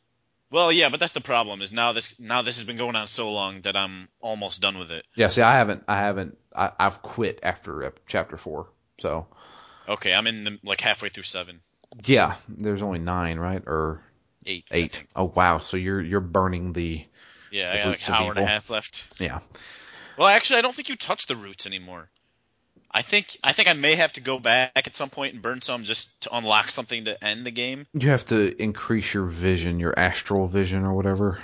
Yeah, I think I burned 3 or 4 roots, but then the game just told me to do something else, so I did something else. So. Yeah. Eventually you'll run into a part where, you can't enter this area until your astral vision gets high enough. And so that means you got to go around burning roots. Yeah, so I'll have to do that. So maybe 2 hours, 2.5 hours. I have it in my mind that whenever I sit down and start playing this game, I'm going to platinum it. I've already made it in my mind. I wasn't thinking that was a possibility until you mentioned that, and now that I'm looking at it, this game is definitely platinumable. Oh, absolutely. I'm only missing 2 achievements on the 360 version by to getting 1,000 gamer score points. Oh wow. Yeah. And I was like, and only because I missed a couple of them and I didn't realize it. And then I sent it back to Gamefly. And I was like, fuck. Well, I'm not written it again. So I guess we'll just go with that. So this time around, I own the game. So now I'm going to platinum that. I have already made up my mind about it. So That's one of the reasons I wanted to try and finish it up early. Yeah. Or earlier than I had to, so that I would have an extra of 3, 4, 5 days to. Well, the great thing is that if you've ever looked at the menu of how the chapters are divided, you can basically just warp to wherever the hell you want to in that game. Yeah. As far as like where you are in the story. Yeah. So that sounds awesome. Because I know there's one stupid one that I missed. Is it about shoot a goldfish? Goldfish, yeah, and it's only in that one area. That's one of them I missed on the achievements. Yeah. So, but I looked at it, even shot at it once, missed it, and I said, "Oh fuck it, I'll come back." But yeah, it's, we're doing Alone in the Dark, and then the next episode we've already got lined up for Jay. Jay Lee's going to be joining us, and we're going to be playing Dino Crisis. Oh, I'm so excited. I am not, because it probably can't control any worse than Alone in the Dark does. you underestimate tank controls and static cameras, man. I don't know. We'll find out. I mean, like I said, I haven't even touched the damn game. I haven't touched a tank control game since I reviewed Code Veronica X HD, which was like 3 years ago. So we'll find out. But because tank controls doesn't necessarily mean broken. this is true, but And Alone in the Dark is fucked in some places. oh yeah, Alone in the Dark is definitely fucked in some places. But fuck that flashlight too. Jesus. that thing does nothing. Especially when it's blinking. I came to 2 real bad parts the last time I played it. So I think probably both in chapter 6. Yeah. Is it with the ooze on the floor that you gotta like shine with your flashlight? No, although playing through it I realized, well, not to get ahead of spoiler for next week, but that was where I ended the first time, like when I bought the game, my first copy of the game, now that I have a second one. That's where I stopped. Was I got to that part of the ooze, died like 5 times in a row, turned it off, and then I figured I'd pick it up the next day, and then flash forward 4 years, I haven't touched it since. Well, you know, the silver lining to Alone in the Dark is got to be the original soundtrack. I love that soundtrack so much. Yeah. But yeah, we're gonna be doing Dino Crisis. Thinking about doing 2 episodes of it. I mean, when I look at how long to beat, it says 7 hours to beat that game, and that's not rushing. I'm like, I never finished that game, but I do remember playing it. I don't know. We'll see how it goes. I played the first 15 minutes, and I think it's awesome. Right, recently? Yeah, well, yeah. And that's what I played when I initially bought it, and then that's what I played just now when I rebought it. Oh, wow. Yeah, so you probably made it as far as I did originally. I saw a dinosaur. Yeah. 2 of them, actually. So, but yeah, we're going to be doing that. And I'm in a crisis. Yeah, it is a crisis. But but what I wanted to do is basically talk to you about. You said you wanted to play some RPGs for Phoenix Down. And I don't want to just play any old ass RPGs. I want to play something important because, like I said, like I mentioned earlier, I guess this was probably right before we recorded. Mm-hmm. And I've said this before, but I never really played RPGs until a few years ago. Right. 4 or 5 years ago. So I've missed all the old RPGs, all the influential milestone RPGs. Some of them haven't touched them. All right, so some of the milestone RPGs. Let's think here. I'm gonna be. You know what? I'm not gonna use my bias. Everybody knows my favorite role-playing game and one of my favorite games of all time will always be Final Fantasy VII, which is a pretty good milestone as far as moving Final Fantasy into the 3D space. And that is probably the RPG that I've played the most. You've made it pretty decently far in that, right? Yeah, I'm at least 40 hours on my latest playthrough. Oh, wow. So you're like in the 3rd disc. I think so. Technically. Depending on where you're playing this. But, so Final Fantasy VII is a pretty big one. I mean, everybody who is a gamer has played Final Fantasy VII. Hell, even Ken has, and he doesn't like RPGs. Ken's finished Final Fantasy VII. But I will say that Final Fantasy VI, there is a reason why a lot of people hold that in high regard, is because it's a fantastic game. It was on the Super NES. It originally called Final Fantasy III because the numbering was stupid for the U.S. people because we didn't get half the damn games. Can you explain that numbering? Yeah, there's All right, so Final Fantasy 1 is Final Fantasy. What is it? I think 1 and 2 both came out as standalones on the PSP. Or maybe that was Star Ocean. No, it was Final Fantasy 1 and 2 came out, and I bought both of them, and I made it halfway through the first one. Are you talking about Anthology? No. It's just called Final Fantasy 1 and Final Fantasy 2. It was on the PlayStation 1? PlayStation Portable. Oh, PSP. Oh, yeah. I remember that. Yeah. Yeah, those came out. It's basically, we got Final Fantasy, the first one. And then we got Final Fantasy 4. And then we got Final Fantasy 3. Final Fantasy 4 was 2, obviously. And then Final Fantasy 3 was 6. I think. I So may be then wrong. when I bought Final Fantasy 1 and Final Fantasy 2, is that Final Fantasy 2, I believe, was the first time Final Fantasy 2 came out in the United States. okay, so that's the actual number 2. Yes. The ones you have is Final Fantasy 1 and 2. Okay. Um, but yeah, we never got 2, and we never got 3 over here in the United States. We got 4, which is the one with... I've always called him Cecil, but apparently it's pronounced Cecil, who's the main character. And then we never got 5, and then we got 6. Yeah. And then 7, 8, and 9, kind of deal. They started numbering them correctly. Final Fantasy 4 is another good one. I've heard that. With Cecil. That's a great one. In fact, I played that probably back in like 2008 or 2009. It was after I got my security job, and they re-released it on the DS. And that was when I found out his name was actually Cecil and not Cecil, because they had voice acting in it. And I remember playing that remake, and I was like, man, this is actually really good. I totally forgot about this game. So those, obviously, the Final Fantasies are I'll just go ahead and say it. I know this is blasphemy for a lot of people. I do not like Final Fantasy VIII, like, at all. I didn't like how the combat worked. It was all about the fucking summons and shit like that. I really didn't like the story. It was basically a love story. Nine's pretty good. They try to go back to the old school style. And 10 was 10. The one Final Fantasy I've never played is Final Fantasy 12. I No. really like 12. Yeah, 12. 12 is the last one on the PS2. PS2. Never Yep. played it ever. Like I said, I've never even seen a fucking screenshot of that game. I have no idea what it looks like. The girl with the bunny ears? You've never seen that screenshot? Ken sent me a picture of the girl with the bunny ears, but if he would have just sent it to me, I'd be like, I don't know what game that's from. Mm. So that's the one game I've never touched in the Final Fantasy universe. I remember they had awesome armor in that game. I played maybe 10 to 12 hours of that. Mm-hmm. I have no idea how it plays.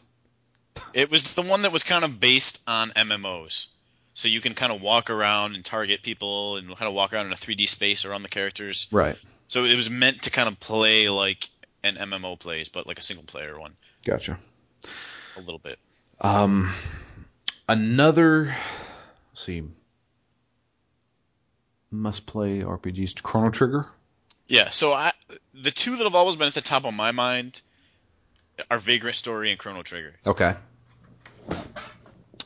Chrono Trigger I have played and completed, and is a great game. Vagrant Story I have never touched.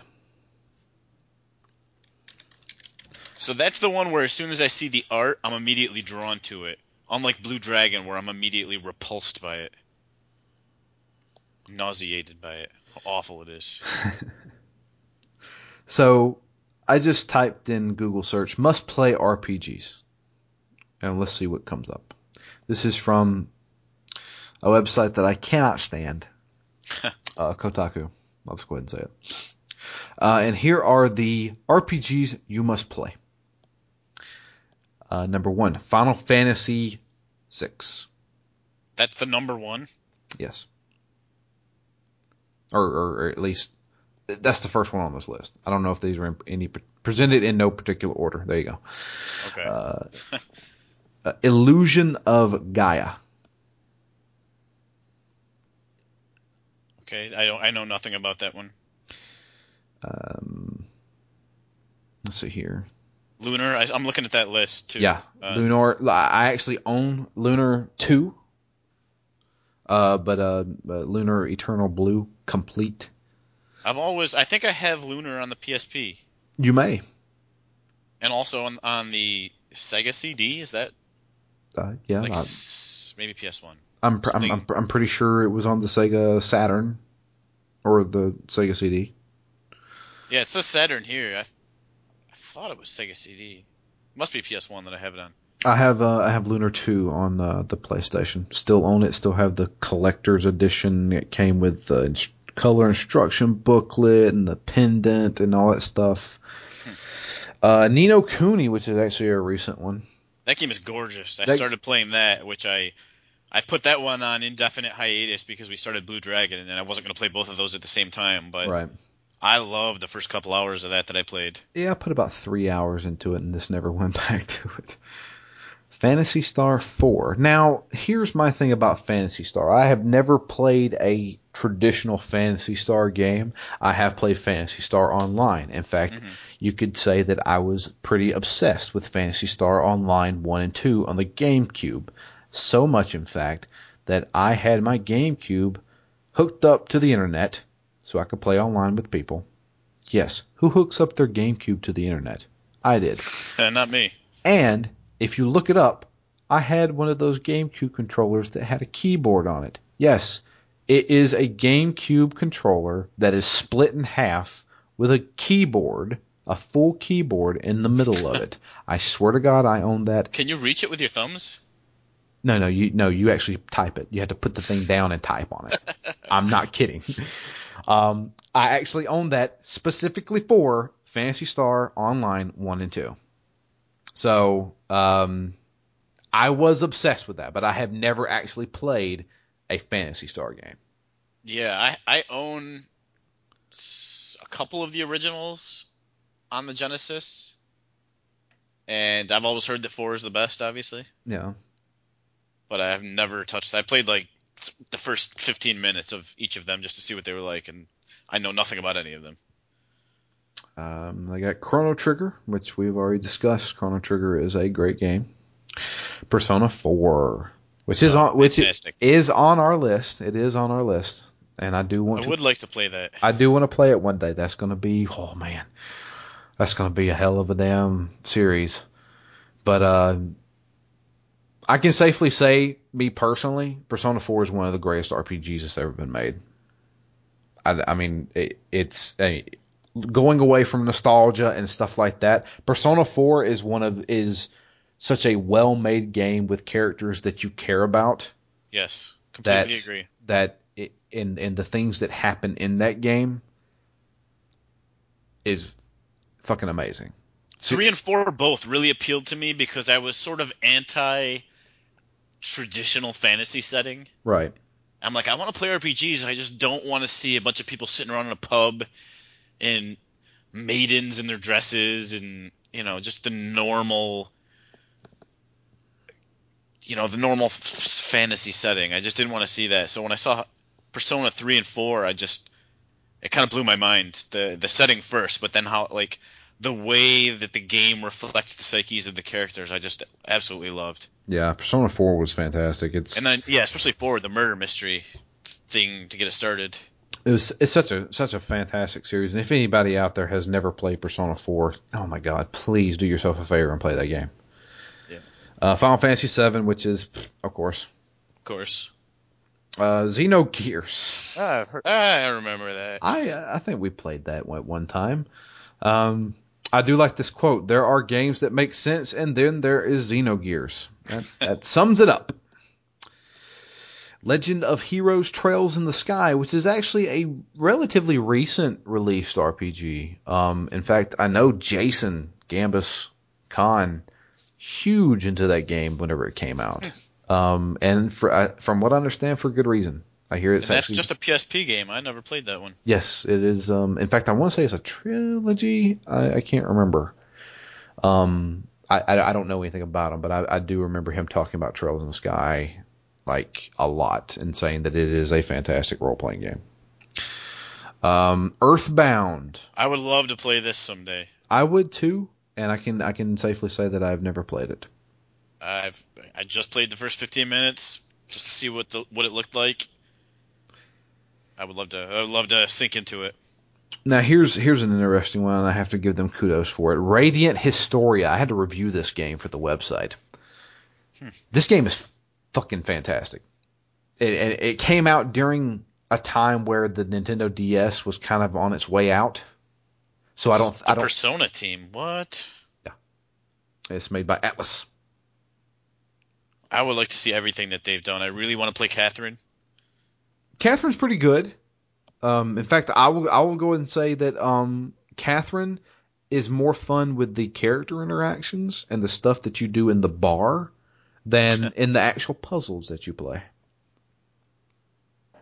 So Catherine, but that Catherine is definitely not a role playing game, or excuse me, an RPG of what you may think an RPG is. But yeah, Radiant Historia, that is a really, really, really good game that I don't think a lot of people played. I love that game. It's fantastic. Now, here's a question. There's a real basic question. Okay. Does the 3DS play DS games? Correct. Okay, that's Yes. good to know. I almost bought a 3DS when I traded in my busted up PS3. Oh, you should have went ahead and got that. Seriously, the 3DS has slowly become one of the best gaming systems, bang for the buck. I mean, it has something for everybody, and the library keeps expanding. And you can I'll tell you why play I all really. the DS games. The reason I didn't buy it is because I don't think I will use the 3D almost at all. You don't have to. That I unless I'm reviewing a game and I will use the 3D for about 30 minutes of the gameplay, I turn that fucking thing off and never use it again. Yeah, so what I want is a 2DS, just not that ugly monstrosity that they came out with. There's no need, dude. Just get you a 3DS, turn the 3D off, and you're good to go. Because you can get a 3DS cheaper. True. I mean that's the best thing I can do. There's some I can name off like at least 6 games right now that could last you easily 30 hours a piece that are fantastic on the 3DS that you can get right now. So I mean seriously that game that system is perfect. That system is one of the best things to come out in the past few years as far as gaming goes. Yeah, I'm sure. I've never owned a Nintendo system when it was still relevant, so Right. I'm sure I probably won't get one till the 4DS. 4DS comes out. Yeah, I knew you were going to say that. Lufia 2. Never played a Lufia game. Yeah, me either. Suikoden 2. Or I it played may the first one. now Suikoden. that's it. Is it Suikoden or is it Yes. Suikoden? It's Suikoden. As far as I've heard people say it. That's how I've heard it said too, but I've heard other people call it Suikoden. So maybe our listeners can tell me that I'm completely wrong. I've always called it Suikoden. I enjoyed the first one. It was simple, but that was when I was really into my PSP and I just wanted PS1 games to play on it. Right. And so that was a nice fit. Super Mario RPG. I have played this game. I played it whenever I was a kid. I'd love to play that. Never played it. It's actually really good. But I will say it is difficult. That game is difficult. I also really want to play the Sonic RPG. The one on the DS? BioWare? Yeah. Yeah. That I played like about an hour of that and I was like, this is not bad. I would love to play both of those. Yeah. That's As annoying as Sonic side characters are, at least in an RPG, there's a reason for them to exist. yeah. But but yeah, Super Mario RPG, that's a game that we're more than likely gonna do for Phoenix Down. Like we're gonna have to. Uh-oh, I'm seeing this screenshot for Final Fantasy IX. Makes me not want to play it. Why is that? That is not a screenshot for Final Fantasy IX. Oh, that is a screenshot for Dragon Quest VIII. Oh, that makes more sense. Yes. Because I was like, that looks a little bit too much like Toriyama. It is Toriyama. That's exactly why. Yep, Toriyama has been doing Dragon Quest since the beginning. But yeah, Final Fantasy IX's on here. Dragon Quest VIII, which is on the PlayStation 2. I've played some Dragon Quest games, but never really got into them. Final Fantasy Tactics, which is a great game. That game's fantastic. That game is difficult as fuck. Yeah, I'm stuck. I'm like 25 hours into that game and stuck. Let's see here. Kingdom Hearts 2. I own this game on the PS2 and I have never played it, ever. I've owned this game for years upon years. And I've never played it. I gotta finish the first one. I have finished the first one before. That's one of the most confusing fucking continuities I've ever seen in my entire life. Because I've played Kingdom Hearts. I played Birth by Sleep. I'm talking completed it completely. Played it through 3 times with all 3 characters to see all the endings. And I played most of the DS game, whatever it's called, 350 Days Over 7 or some bullshit like that. I cannot understand that story. I've tried, and I'm just like, and I've looked it up and I've discussed it with friends, and we can't. I'm sure they think that they understand it, but they don't know. They're just bullshitting. And then they had an update saying that they forgot a game, and that's called The Secret of Mana. Yep, I've heard of it. I've heard of it, and I've heard that it is a amazing game, and I'm sure a lot of people are going to say this blasphemy that I have never played it. Ever. So yeah, that's Kotaku's list of the 20 games that should be played. No Vagrant Story. No Vagrant Story. That may be just a kind of game. I don't know. I've always heard that it was one of those like best in the world.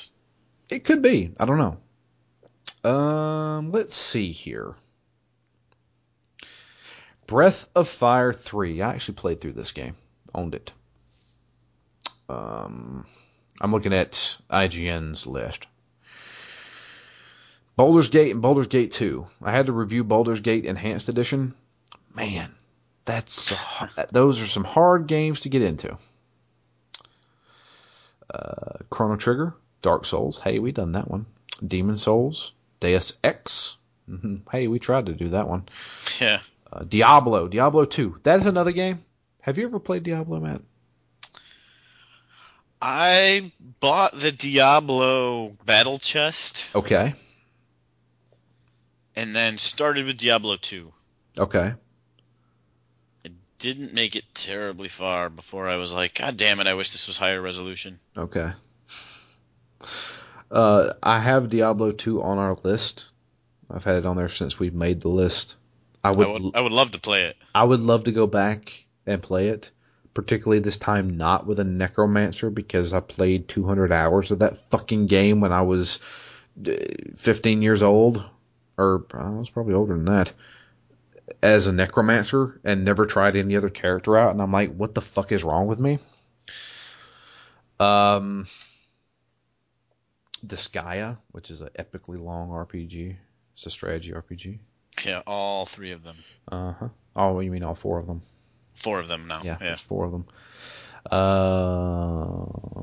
Earthbound, Dungeon Master, EverQuest. Can't really do an MMO. Fallout 2, Fallout 3, Fallout New Vegas. Remove that motherfucker from the list.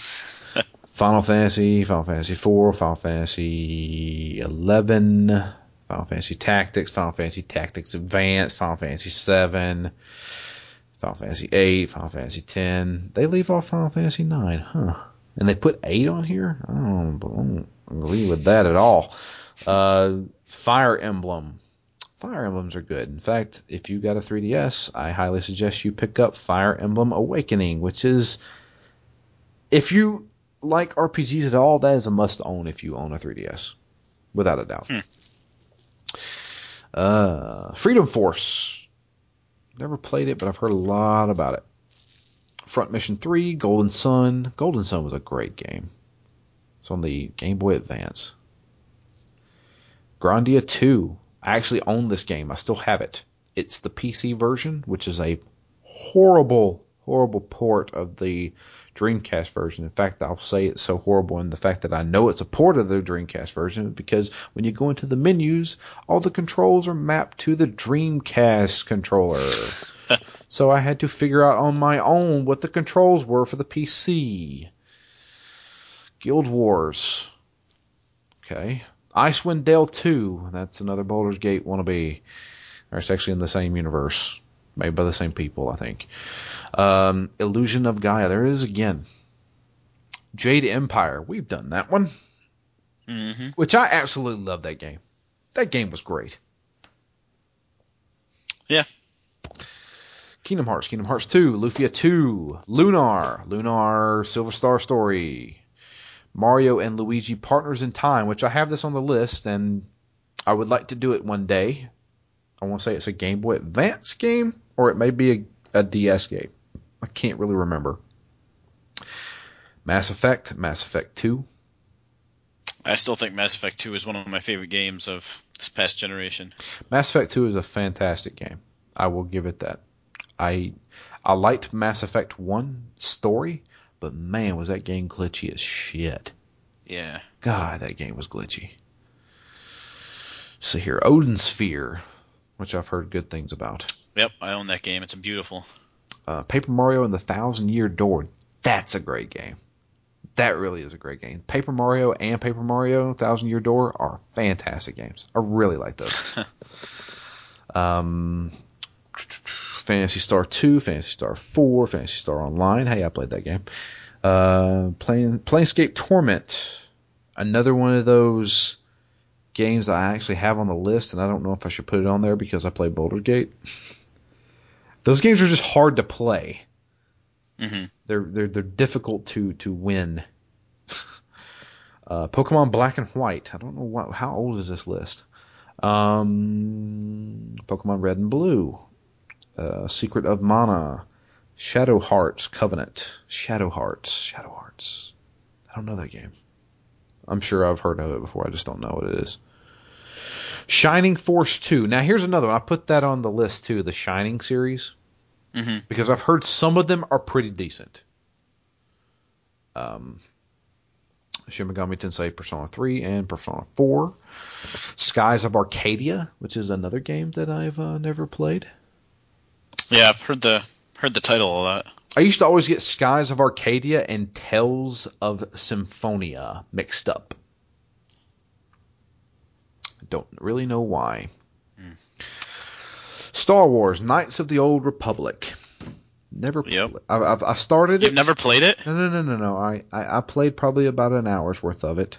And there's actually a video of me talking about it and how I say I don't want to play this anymore. In fact, it's one of our most viewed videos that we ever did for Rage Quit Radio. But yeah, I don't know. This was way before I had played many BioWare RPGs. Mm-hmm. So I may enjoy it now. I don't know. It's pretty good. I'm sure it is. I'm just not a big Star Wars fan. Let's see. Suikoden 2, Super Mario RPG. They seem to focus on Suikoden 2. Yeah, I wonder how much better than the first one it is. It apparently must be great. System Shock 2. That's going to be a difficult one to play. It really is. It's one of those, man, this control's really bad. Tactics Ogre, Let Us Cling Together, which I heard is a pretty good RPG. Tales of Destiny, Tales of Fantasia, Tales of Symphonia. Yeah, this is why I don't confuse the Tales games with anything else, because they're always Tales of. Yeah, well, I have Tales of Vesperia. Mm-hmm. I'm actually borrowing it from a friend. I'm probably borrowing it permanently until he asks for it. And I also have Tales of Zilla, which is the newest one that came out last year. So those could be on the table. I've heard that Vesperia is actually very good. In fact, I've had a couple of people tell me that I should play that. Yeah, I've heard the same thing. A Bard's Tale or The Bard's Tale. That's the one that's a comedy? Yeah, it's kind of like a comedy. Yeah. Morrowind. I've played it. Oblivion. I played a shitload of it. Skyrim. I played a fuckload of it too. The Legend of Dragoon. One of my personal favorites. But man, is that game long. Man, is that game long as shit. That's 4 discs right there, man. The Witcher 2, Assassin of Kings. I would love to sit down and play the Witchers, both of them. That's how I feel too, but I do not want to touch 2 until I finish 1. Yeah, agreed. The World Ends With You, which I have this on the list, and if you had a DS, we would do it. Always wanted to play through it.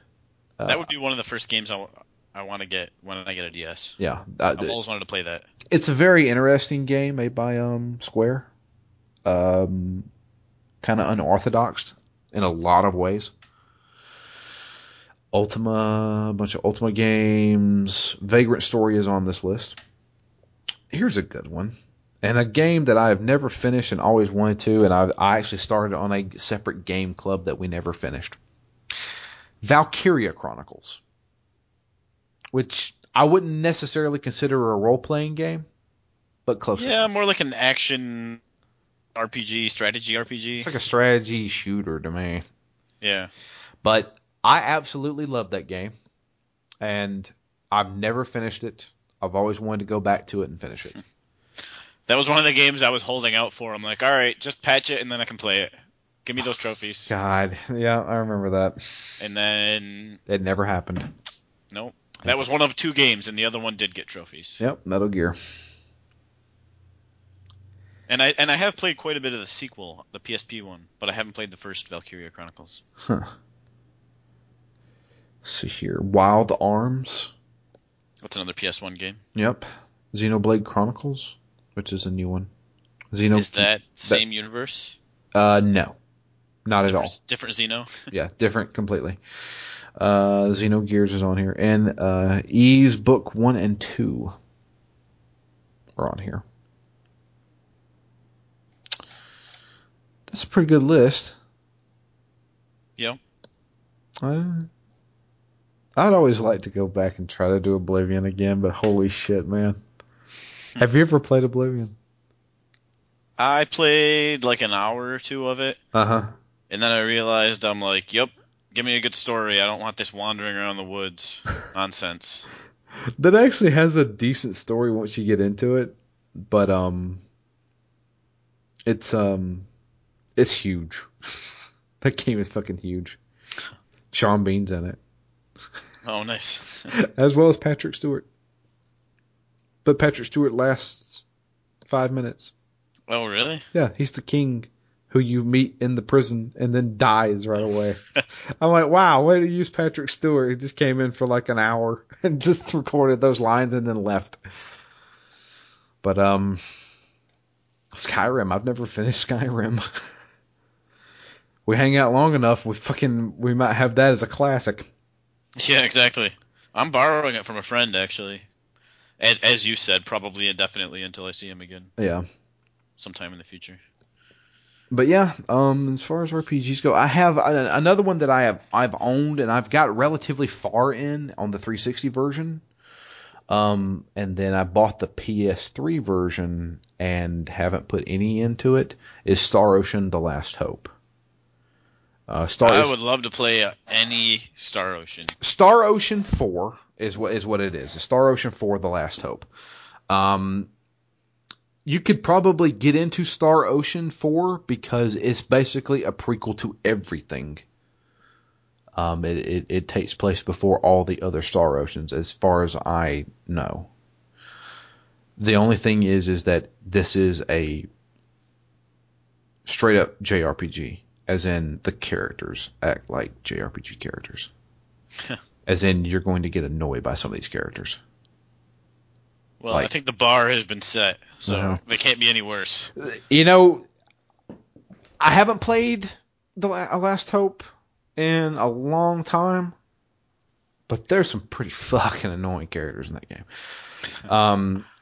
But I really like that game though. I got like well into the second disc of the 360 version, and they came out with Star Ocean for The Last Hope International, which is all on one disc on the PS3, and they added a few things and stuff like that. But and I actually own that. And I never, in fact, I don't even think I put it in my system. That's the thing. I have so many fucking games. I have Batman Arkham Origins still in the saran wrap. I don't think I have ever bought a game and not at least watched the opening cinematic before I put it on a shelf. No. There is multiple games that I have on my shelf that I have not ever put into a system. I have Gears of War 3 that I have never opened, ever. So, I mean, it's just, gotta work on this shit, man. That's the thing. You know what we should do? We should just alternate. Me and you, we choose a game that's on our shelf. You may have it. All right, so I choose a game. You may have it. You may not. But then we play through it, and then the next game, you choose one that's on your shelf that you never finished. And if I have it or if I don't have it, I'll go out and buy it. And that's how we do it. We're going to eventually finish our backlog. That's what we should do. Because here's what we really do. We have this huge list of games that I have never owned in my entire life. And then I go out and buy them, which means this is not helping my backlog. Yeah, tell me about it, man. The worst thing for me is that the last 2 games now that I've bought, I already own, and they're just packed away somewhere. I own a physical copy of Dino Crisis, yet I just downloaded it on the PSN and paid for it. And the same thing with Alone in the Dark. I own Alone in the Dark Inferno, and I don't know where the disc is. And that's even worse to me than buying a game I don't own, is one that I already own. Yeah, that's the bad thing. So, I mean, I'd say after Dino Crisis, we start doing that. Of course, this is totally up to you. I mean, I'm just saying I'd like to finish some of these games I actually own. You know, who gives a fuck if they're new games or quote unquote relatively new games? This is our fucking show. Truth. We can do whatever the fuck we want to. So if we, we're going back to the classic that is Red Dead Redemption. 2-year game. That's a game I'd love to play, actually. Yeah, I know Justin really wanted to go back and play it, so maybe we could get him on to do that. I don't know. But that's the biggest thing is I want to do games I want to finish games finally. I mean, so far I've been talking about games that are on my shelf. I am afraid to open up my Steam list. Because there are so many games that I have purchased that are on my Steam list that I have never booted up. Period. Talk about first world problems. That's far more. That happens to me at a far higher percentage on Steam, actually, because so often I get bundled games. Yeah. Or gifted games, or this series is on sale and I bought 3 of them, and I'm not going to touch the other 2 until I play the first one. Right. I mean, I've got The Witcher and The Witcher 2. Me too. I have put maybe an hour and a half into Witcher 1, and that is as far as I've ever gotten. Yeah, that's about the same amount. And I decided not to go any further because I knew I wasn't going to play it all at once. And I think, as we discussed before, that game is so complicated. Oh my god. To play that it's not a game you can play for 3 or 4 hours and then come back to it a few months later and just pick it right back up and keep going. Yeah, that's impossible. No, that's a game you sit down and you play it till the end, or you play it until whenever you stop, you're done. That game was custom made for Phoenix Down. Yeah. So I don't know. We'll need to start thinking about it. I mean, obviously we still got at least 4 more weeks of Alone in the Dark and Dino Crisis. So, but I think you and I should just. The Witcher's pretty high on my list. Red Dead Redemption's pretty high on my list, and some of these kind of classic RPGs are pretty high on my list. Yeah, I mean that's the thing. I mean, I've got like I said, I've got Tales of Vesperia, I've got Tales of Zilla. As far as other RPGs, I got Dragon's Dogma. I've got Kingdoms of Amalur. These are games that I own and have never finished. These are games that I own and have reviewed and never finished. Oh, scandalous. That's scandalous as hell, man. But I'll tell you one thing. I've put over 25 hours into both Amalur and Dragon's Dogma and reviewed those games. So if you tell me I haven't experienced what you need to experience to write a review, you can kiss my ass. Because holy shit, I have put a lot of time into those games. I've just never finished them. Because I'm one of those guys who, I see a side quest, I kind of fucking want to do it.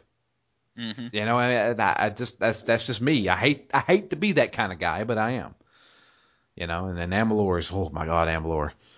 You have to make a conscious decision to say fuck your side quest. Because you will never finish that game. I'm not kidding. The developers have, well, rest in peace 38 Studios, but the developers of that game said to do every single thing in this game, it will take 200 hours. And they're not kidding. Because they had 2 of their own developers sit down and play through the entire thing, doing every single quest in the game, and it took 200 hours for both of them. So, That game is basically an MMO just in single player. It's huge. So, but I mean, that's another one. Have you ever played Dragon Age? Yeah, I played a good chunk of the first one. But you never finished it. No, I want to say at least 10 hours into it. Okay. I'll tell you, actually, I don't know how many hours, but I know the part I was stuck because I had to keep turning into like a mouse or something, Oh Jesus, that was you going were through in the the castle, oh and God, there's like you were in the there's Fade, fire man. everywhere. Yeah, the Fade, man, that was the worst fucking part of that game, and it was so fucking annoying. Yeah, the Fade is horrible in that game, but I didn't particularly get really stuck. I just got a little annoyed and put it down and never came back to it. just never came back to it. Um, I would like to do Dragon Age Origins because I would love to do that too. that's something that I think would be great for Phoenix Down because we could talk about our differences of what we chose to do, stuff like that. I also wanted to say that that was a game where, despite my dislike for the traditional fantasy setting at the time I started it, I was like, damn, this story is almost as good as Mass Effect. Yeah, it is. That's the thing is that I prefer Dragon Age over Mass Effect. I've always been a fantasy guy over sci-fi, and Dragon Age is oh my god, that lore. I absolutely adore the lore in Dragon Age. I think it's fantastic. It's one of my. It's probably going to be when it's all said and done. I'm like 50 something years old. And I'm like, I look back at all the games I've played in my entire life. Dragon Age Origins will probably be one in the top 10 Of your life? of well, so far. Damn. At 28 years old, Dragon Age Origins is one of the top 10 games of I've ever played. It's right up there with Persona 4. It's right up there with Super Metroid. It's right up there with Final Fantasy 7 and Metal Gear Solid. That's just me personally. I mean, I'm sure a lot of people, everybody knows Metal Gear Solid is fantastic. Everybody knows Persona 4 is fantastic. Everybody knows that those classic games Persona 4 is not really classic, but everybody knows those quintessential, these are your top games ever. Mm-hmm. For me personally, Dragon Age Origins has such a wonderful, deep lore to it that I love that whole, so many things are established, like there's the Chantry and the Templars are always hunting, the apostates and stuff like that. And I'm just like, I loved all of that. I would that if I ever got into a series of books and I found them, I would find Dragon Age books and read them. And I'm sure they probably exist. I'm sure they do. And, yeah, I think I've seen them. Yeah. So, I mean, I absolutely love the lore in that. And I think it was fantastic. Dragon Age 2, I love the combat in Dragon Age 2, but Dragon Age 2's story was kind of, for some reason, they wanted to stay in that one fucking city the entire time. And it was just, you're going to the same places over and over again, and it's over the span of like 20 years or 10 years. Somewhere, it's like a huge span. While Dragon Age Origins takes place within a span of like 2-3 months kind of deal. Mm-hmm. So, and I don't know what Inquisition is going to be, which I'm very excited for that. So, Dragon Age Origins is very, very high on my list of something I'd like to do for Phoenix Down. Preferably, possibly this year if we could do it. Interesting. But like I said, this is a joint effort, so that's up to you. I mean, it seems like I'm always choosing I don't want to be like the one choosing the game or just always letting our guests choose the game. That's what we normally do is let our guests choose the game. Mm-hmm. They look at the list and say, I'll do this one. I'm like, oh, good. It's a game that neither of us ever owned. So we're not helping our backlog at all. And I kind of want to get back to eliminating our backlog. The Dino Crisis is on my backlog. So, see, Dino Crisis wasn't because I didn't really care, but like I said, but this is going back to games that I have played or have not played. So, yeah, I mean, sure, I'll do Dino Crisis. Why I not? mean, I'm sold at moment one. If you tell me it's like Resident Evil but with dinosaurs, how could I not? Yeah. How could I not get a little moist? Resident Evil mixed with Jurassic Park. So, but yeah, we've been rambling for a while. So, but yeah, we're just trying to iron out some of this stuff. You want to do some RPGs? We can do some RPGs. I've got a fuckload of them that I've never played. Maybe not some. I mean, if we're talking 30, 40, 60-hour games, maybe one, and then I'll be okay. Yeah, well, that's true. I mean, it depends on what you want to do. You know, I mean, Blue Dragon was a good one.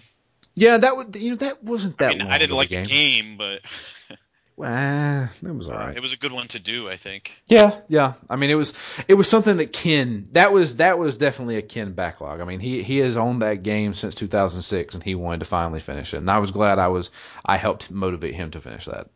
And that's also one of the biggest RPGs on the 360. Yeah. If not the biggest, right? Well, I mean, Lost Odyssey's pretty big. Lost Odyssey's huge, actually. Yeah, that and Infinite Undiscovery both I would like to at least check out. I would definitely choose Lost Odyssey over Infinite Undiscovery. Lost Odyssey is sad. And that stupid Last Remnant game. The Last Remnant. But yeah, Tales of Vesperia is a 360 only game, I believe. That's that, and I think there's a few others. I don't know, but yeah, we could do a few. We'll mull it over some more. We still got, like I said, almost a month of Alone in the Dark and Dino Crisis, so we'll finish those and then we'll see what we can do on that. But anyway, I appreciate everybody listening. I'm going to go through the whole spiel real quick. You can follow us both on Twitter. I'm at DML Fury, and Matt is at REMGS. We can talk about all sorts of stuff there. Tell us some RPGs that we should probably play. You know? Yeah, if you had one to play. Yeah. If tell me your favorite RPG. Well, your favorite RPG of all time is either going to be Chrono Trigger, Final Fantasy VII, Final Fantasy VI, or Xenogears. Those are usually the top if you ask somebody. I mean, I really would like to play a Super Mario RPG. I mean, we could. Because I just can't wrap my head. Like, I've never looked anything up about them. So, I don't know. That and Sonic both. I mean, to take essentially a game with no story that's just about bopping on bad guys. Yeah. And then to turn it into an RPG sounds like a fun experiment. Super Mario RPG. I mean, do you know anything about Super Mario RPG? Not the first thing. Do you know it was created by Squaresoft? I did not, but that's a mark in the plus column. Nintendo, I want to say Nintendo approached the creators of Final Fantasy and said, hey, I want you guys to do a Mario role-playing game. You guys seem to know a lot about role-playing games. Yeah. We like your games and we like our characters. Do something with them. So I think that's what they did. I could be completely wrong. Oh, but man, I would love to play that one. Yeah, that's a pretty good one. I remember one of the great things about that game was, it wasn't all about Bowser. Bowser was not the main bad guy. He was a bad guy. But then later on, he turns into a good guy and he joins your party. You have Bowser in your party in that game. Now, did you finish that game? Yes, when I was a kid. Yeah, I was young. In fact, I want to say that's probably one of the first kind of like turn-based role-playing games I've ever finished. Interesting. I distinctly remember that game because I had it and I was playing it, and it's the first time I ever experienced a migraine. For some reason, it had nothing to do with the game. I just associate Super Mario RPG with the first time I ever felt a migraine before, because I was playing it and then my head started hurting and I was like, "What the fuck is going on?" And I went to my mom, and mom was like, "Oh my god, you're having like a migraine or something." And she sat me down in like this room in this back room where it was really cold. I remember I fell asleep, and when I woke back up, the headache was gone, and I was like, "Okay, I'm back to Mario RPG." So I started playing it again. That's all I remember. And for some reason, Mario RPG is what I associate with that. So, But yeah, that's a good one. But yeah, if you'd like to suggest games to us, you can do it on Twitter, or you can send us an email. You can send me an email, drew@ztgd.com. You can tell us games that you'd like to hear us play, or games that you love playing that's probably not Final Fantasy VII or Chrono Trigger or Final Fantasy VI or Xenogears. So let us know. I know Jay suggested one to us. It was a Breath of Fire game. Dragon Quarter. That was it. Dragon Quarter. But yeah, that's it. iTunes reviews. If you guys would please leave us an iTunes review, we'd greatly appreciate it. We'll read it on the show. I haven't checked to see if we have any, so if you left one, I'm sorry if I missed it, but we will be back next week, hopefully. So I'll read it then, because I will check it. But other than that, that's pretty much it. We've talked a lot about movies and television shows, and tail end about video games. I think this has been a quite a successful intermission. But I appreciate everybody listening to us. But we will be back hopefully next week to finally talk about Alone in the Dark. But until next time, I am Drew, And I'm Matt, and you guys have a great one.